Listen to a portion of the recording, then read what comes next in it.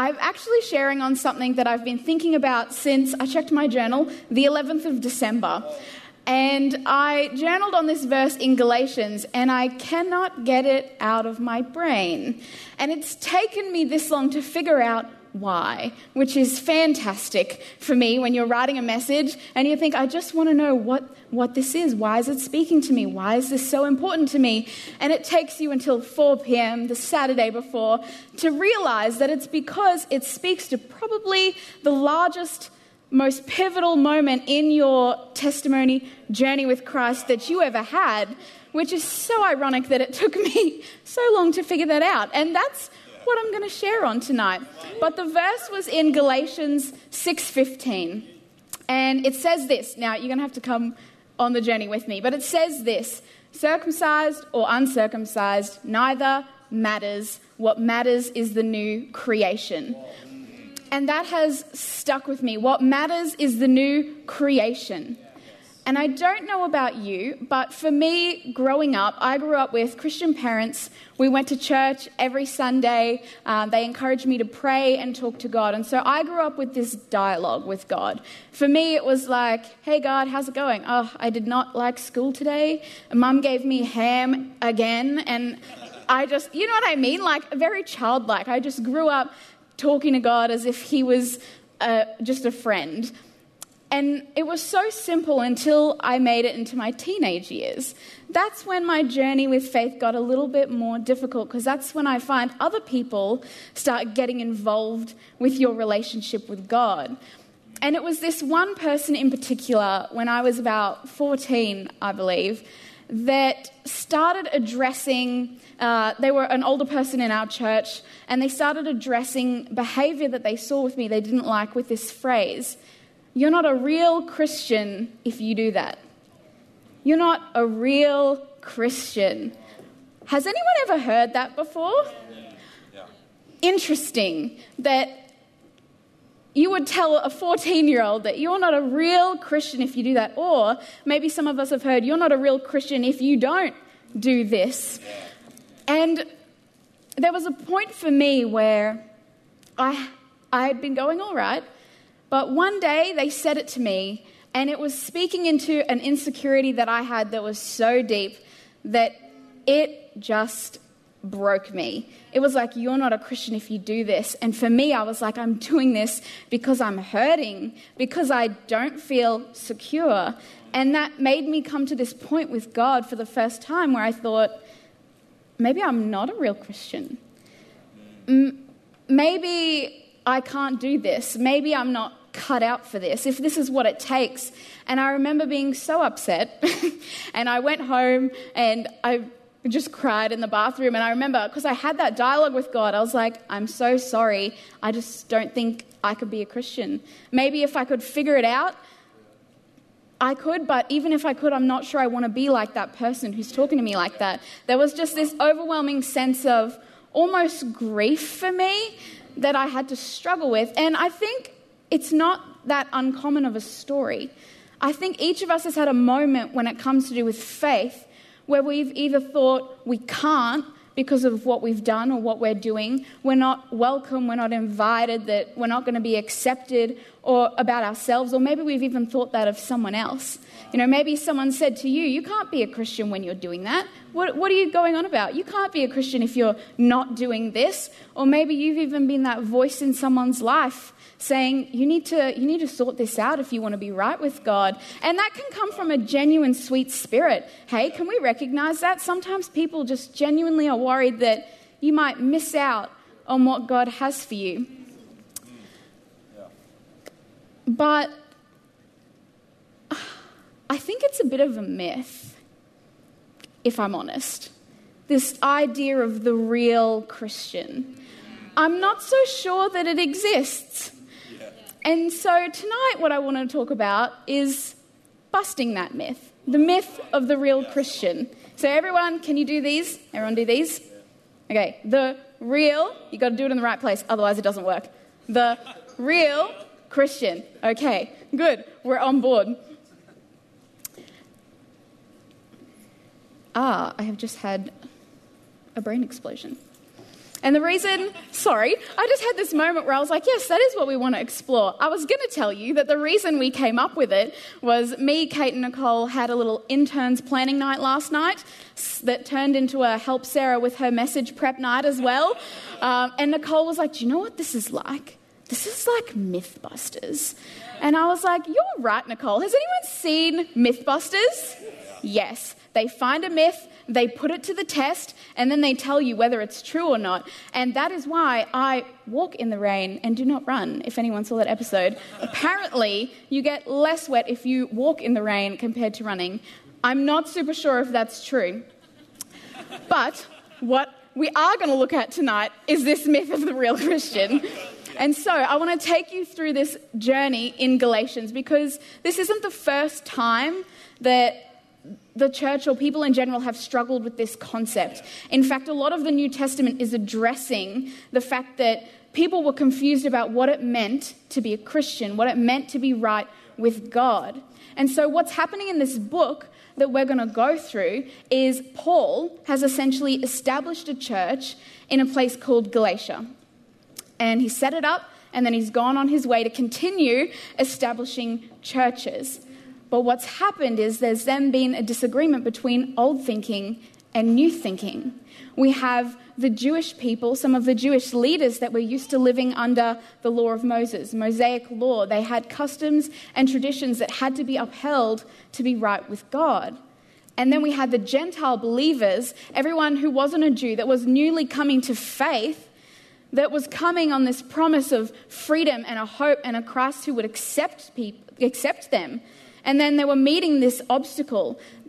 Some people were telling them, you can't be a Christian and you still have to follow these Jewish laws. And this was such a big problem in the church. And so Paul writes this letter to Galatians to specifically address this issue. And so we're going to go through and see what his guidance was to them in that time, because I think it's so relevant to the way we experience it today. And so we're going to start in chapter 2. And this is just after Paul's highlighted an issue he had with Peter, one of the apostles. Essentially, if you want to, Paul's not very nice in this letter. If you enjoy watching in the Bible people get roasted, you will enjoy Galatians, I can tell you. But essentially, Peter was traveling and he was eating with the Gentiles, and all of a sudden, some of the Jewish people had an issue with this. They said, you're eating with people who aren't circumcised, who aren't following our laws. And so he stopped. And the Jewish people who weren't judging saw him and followed his pattern and stopped accepting believers. And so Paul just pretty much tells him he should not be doing that at all, and he's living in a false gospel. But we carry on from there. In verse 16, he says this, "Yet we know that a person is made right with God by faith in Jesus Christ, not by obeying the law. But suppose we seek to be made right with God through faith, and then we're found guilty because we've abandoned the law. Would that mean that Christ has led me to sin? Absolutely not. Rather, I am a sinner if I rebuild the old system of law I already tore down. I do not treat the grace of God as meaningless, for if keeping the law could make us right with God, then there was no need for Christ to die." It's like Paul is saying the whole point of the cross was so that this would not be an issue. He's saying if the law was going to help you, it would have already, and Christ would not have come and died on the cross. And it's this moment where I think, can you imagine living in that revelation? That for the first time in history, it did not matter what race you were, what gender you were, what social class you were, whether you were educated, whether you knew the language, whether you knew the customs and traditions. The only thing in the way of you meeting Jesus was faith. And for the first time, people had free access to that. And Paul's saying, this is the point. This is how it's meant to be. No one's supposed to be held back from God. That's why Jesus came. And yet it's us who seem to be less willing to risk the traditions that might be in place even to honor God than he was to just see people come and know him, come and experience his love. We were the ones who were afraid to put the tradition, the laws aside. God wasn't worried. He was like, get rid of it. Have faith. come follow me. That's all I'm looking for. And this is why it's good news. It's not good news to find out someone saved you, but all you have to do is follow every Mosaic law in existence to completeness. That is not a good day for you. That is not the best news, especially when you see one of the main issues they're talking about is circumcision. Now, I personally don't have a comment on that, but if you, I'm assuming, wanted to come to Christ and they were like, yeah, there's just this one thing, okay, that is not, I'm assuming you're going to have an issue. This is my explanation for why this is the hotly debated topic in Galatians. But you know, it makes me wonder that why are we so afraid to let go of it when God wasn't? You know, why are we holding on to something that God came to set us free from? And so I want to do a bit of a disclaimer at this point, because sometimes you just need a disclaimer. And it's that having freedom and having salvation through faith isn't a license to just run around and do whatever we want. I feel like it needs to be said. I feel like it just needs to be addressed because we need to be wise. You know, our freedom was given to us so that we could use it well. And I think the biggest thing is God saying, your salvation is not a carrot I'm going to dangle over you so that you behave. Your salvation is what I give to you because I love you and you're my creation. When I tell you to do these things, it's because I want you to do well in life. And I think when you truly experience me, you're going to want those things for yourself. And so that is my disclaimer. In verse 13, it says, do not use your freedom to satisfy your sinful nature. Use your freedom to serve one another in love. So can I encourage you, we're going to talk a lot tonight about being saved by faith, but let's be wise with our freedom. Let's not waste it. And so we're going to continue into chapter 6 and look at this last part that Paul writes. And I love this part because the first verse says, notice what large letters I use as I write these closing words with my own handwriting. And I love that because I like that Paul's scribe was listening to him and he's writing and he's like, stop.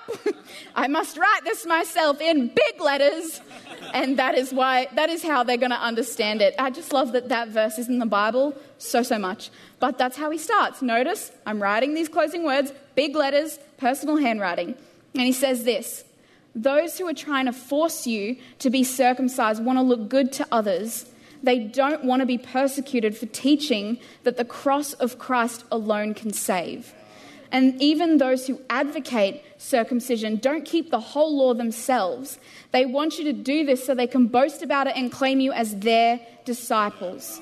As for me, may I never boast about anything except the cross of our Lord Jesus. Because of that cross, my interest in this world has been crucified, and the world's interest in me has also died. It does not matter whether we've been circumcised or not. What matters is whether we've been transformed into a new creation. And may God's peace and mercy be upon all who live in this principle, because they are the new people of God. Yeah. I feel like there's so much in this that we already know, if that makes sense. There's so much in this that as believers, we would say we understand. But sometimes I think that just because we know something doesn't mean we're living in its truth. We might hear something and agree with it, but I just think that the fact that there's a part, it's unavoidable to see that the church has not fully embraced this. It's unavoidable. You can't say the church is this open, loving, beautiful place across the world where everyone is accepted because of their faith. And that is a tragedy. Not here, though, because we love everybody. But it is a real thing. And I think each of us struggles with that on a personal level. Each of us does really struggle with that. And so what does all of this mean? And for me, it lands with this. Christianity isn't harder than these two things: having faith in Jesus and determining to live a life like him. And by having faith in him, I mean trusting that he is enough for you. Settle it in your heart. When he died on the cross, you were saved. You have been welcomed. You have been made right with God. Can we settle that? Can we embrace that? Can we wake up in the morning excited that that is the God that we know, that is the God who created us? That's worth being excited for. I don't care what happened in 2020. In 2021, I know that I'm right with God because I believe in him and he loves me. And I don't need to do anything else to receive that. That's good. But it also means trusting that he's enough for others to have faith. You know, I think a lot of us can unintentionally push people away because we're fearful that God is not enough for them. And that to me says that we maybe haven't fully accepted it for ourselves. Because when we truly embrace that God could just love me that much, that my faith in him was enough, that's when we start to see it in others. You can't look at another person and go, God's not enough for you. You just can't. Come on. And so maybe you're here tonight and you would ask how to have faith. I feel like it's a word we use a lot, but I think sometimes people aren't sure, but it's really simple. In Romans 10 verse 17, it says, faith comes from hearing, that is hearing the good news about Christ. Listening and reading and learning about the fact that Jesus loves you. Moments like this, he wants nothing other than you to understand how much he loves you. That is the good news. That's how you develop faith. It's by understanding the character and the nature of God. And that's why we read our Bibles. And the second one that I mentioned, determining to live like him. Now, that's not a prerequisite to salvation. I'm not saying the second part is you have to live like Jesus. What I'm saying is that when we have a real faith, it causes us to want to live like him. It creates a change in us. You can't continue, when you have a genuine experience with God, you want to know what he has for you. Because for a God who is so humble that he would rather set aside the traditions, the customs, the law, the rules, just to see you come to know him. I've lost my point in the middle of it. But do you understand what I'm saying? You know, we have a God that is so humble that he pushed everything aside to have you. That creates a change in our lives, and it should lead us wanting to do that for others. The last and final big moment of Jesus' life was ensuring that no one would ever stumble when it came to having a relationship with him. And we should be determined to live a life that does the same, a life that opens the doors, never ever closes them. And it's so simple. In Galatians 5:14, it says, anyway, the law can be summed up in this one command: love your neighbor as yourself. You know, God is enough for you. The cross was enough for you, and it's enough for that person that you worry about. It's enough for that family member who hasn't come to faith yet, that friend who hasn't come to faith yet, the people that you see that you worry about. God is enough for them. Don't stress. Just be the person that makes the way. Be the person that reminds them that they're enough. Be the person that actually speaks life and lets them know, because some people have no idea that God just wants them to have faith. And that should be our mission. And so I just have a few questions to ask us so that we can think about this concept. And the first question is this: does my self-talk reflect the true gospel of Jesus, especially when I don't get things right? When I'm not doing too well, what is my self-talk like when it comes to God? Because that is going to reveal to you how well you understand this truth. Do I need to spend more time building my faith by hearing and reading the good news of Jesus? You know, do nights like tonight remind you of why God's so incredible, of how unique it is to be loved for no other reason than you exist? That's phenomenal. Am I focused on the new creation, on who I've become, or am I focused on who I once was? Am I stuck in the past? Am I not counting what's happening now? Am I not counting what's happened since God has come into my life? Am I looking at what used to be an issue for me, or maybe still is an issue for me, but that's not the point? there's a new creation. God has entered in and he's walking that journey with you. So let's focus on who we've become, who we're becoming. You know, have I been rebuilding the law by putting the do's and don'ts before people? I think that's a big one. I think that sometimes in our effort to love people, we actually do the opposite. And it's a fear thing. It's a fear thing. And is my motivation pure when I offer guidance to another person on their lifestyle or behavior? Or am I afraid for their salvation? Because how compelling is it to tell someone you're scared that God can't accept them? That's not a compelling gospel. If you're fearful that God won't accept them, imagine what they're thinking God is thinking. You're not perfect by any means. God is. And that's why it's so profound for someone to learn that God actually sees them. He loves them. And even if they never changed another thing, that was worth him dying on the cross. That was worth you being made right with him. And you know, for me, in that moment of my testimony, that was the point where I was like, I'm not sure I can do this. I'm not sure this real Christian thing is going to pan out in my life. But in that moment, and it's probably one of the few moments I've ever heard God speak to me, like literally. And I remember just being at that point going, I can't do it. I'm so sorry. I don't know why. I don't know. I thought I was the only one having this issue. And so clearly I just heard the word, that's not me. It's not me. Yeah. And I just, do you know what I mean? That moment when you realize that biggest fear that you have is not God speaking. It's someone else. It's the world. It's the devil. It's whatever's trying to keep you away from being made right with God, but it doesn't exist. Yeah, come on. And so I'd wonder if you would all stand tonight as we finish.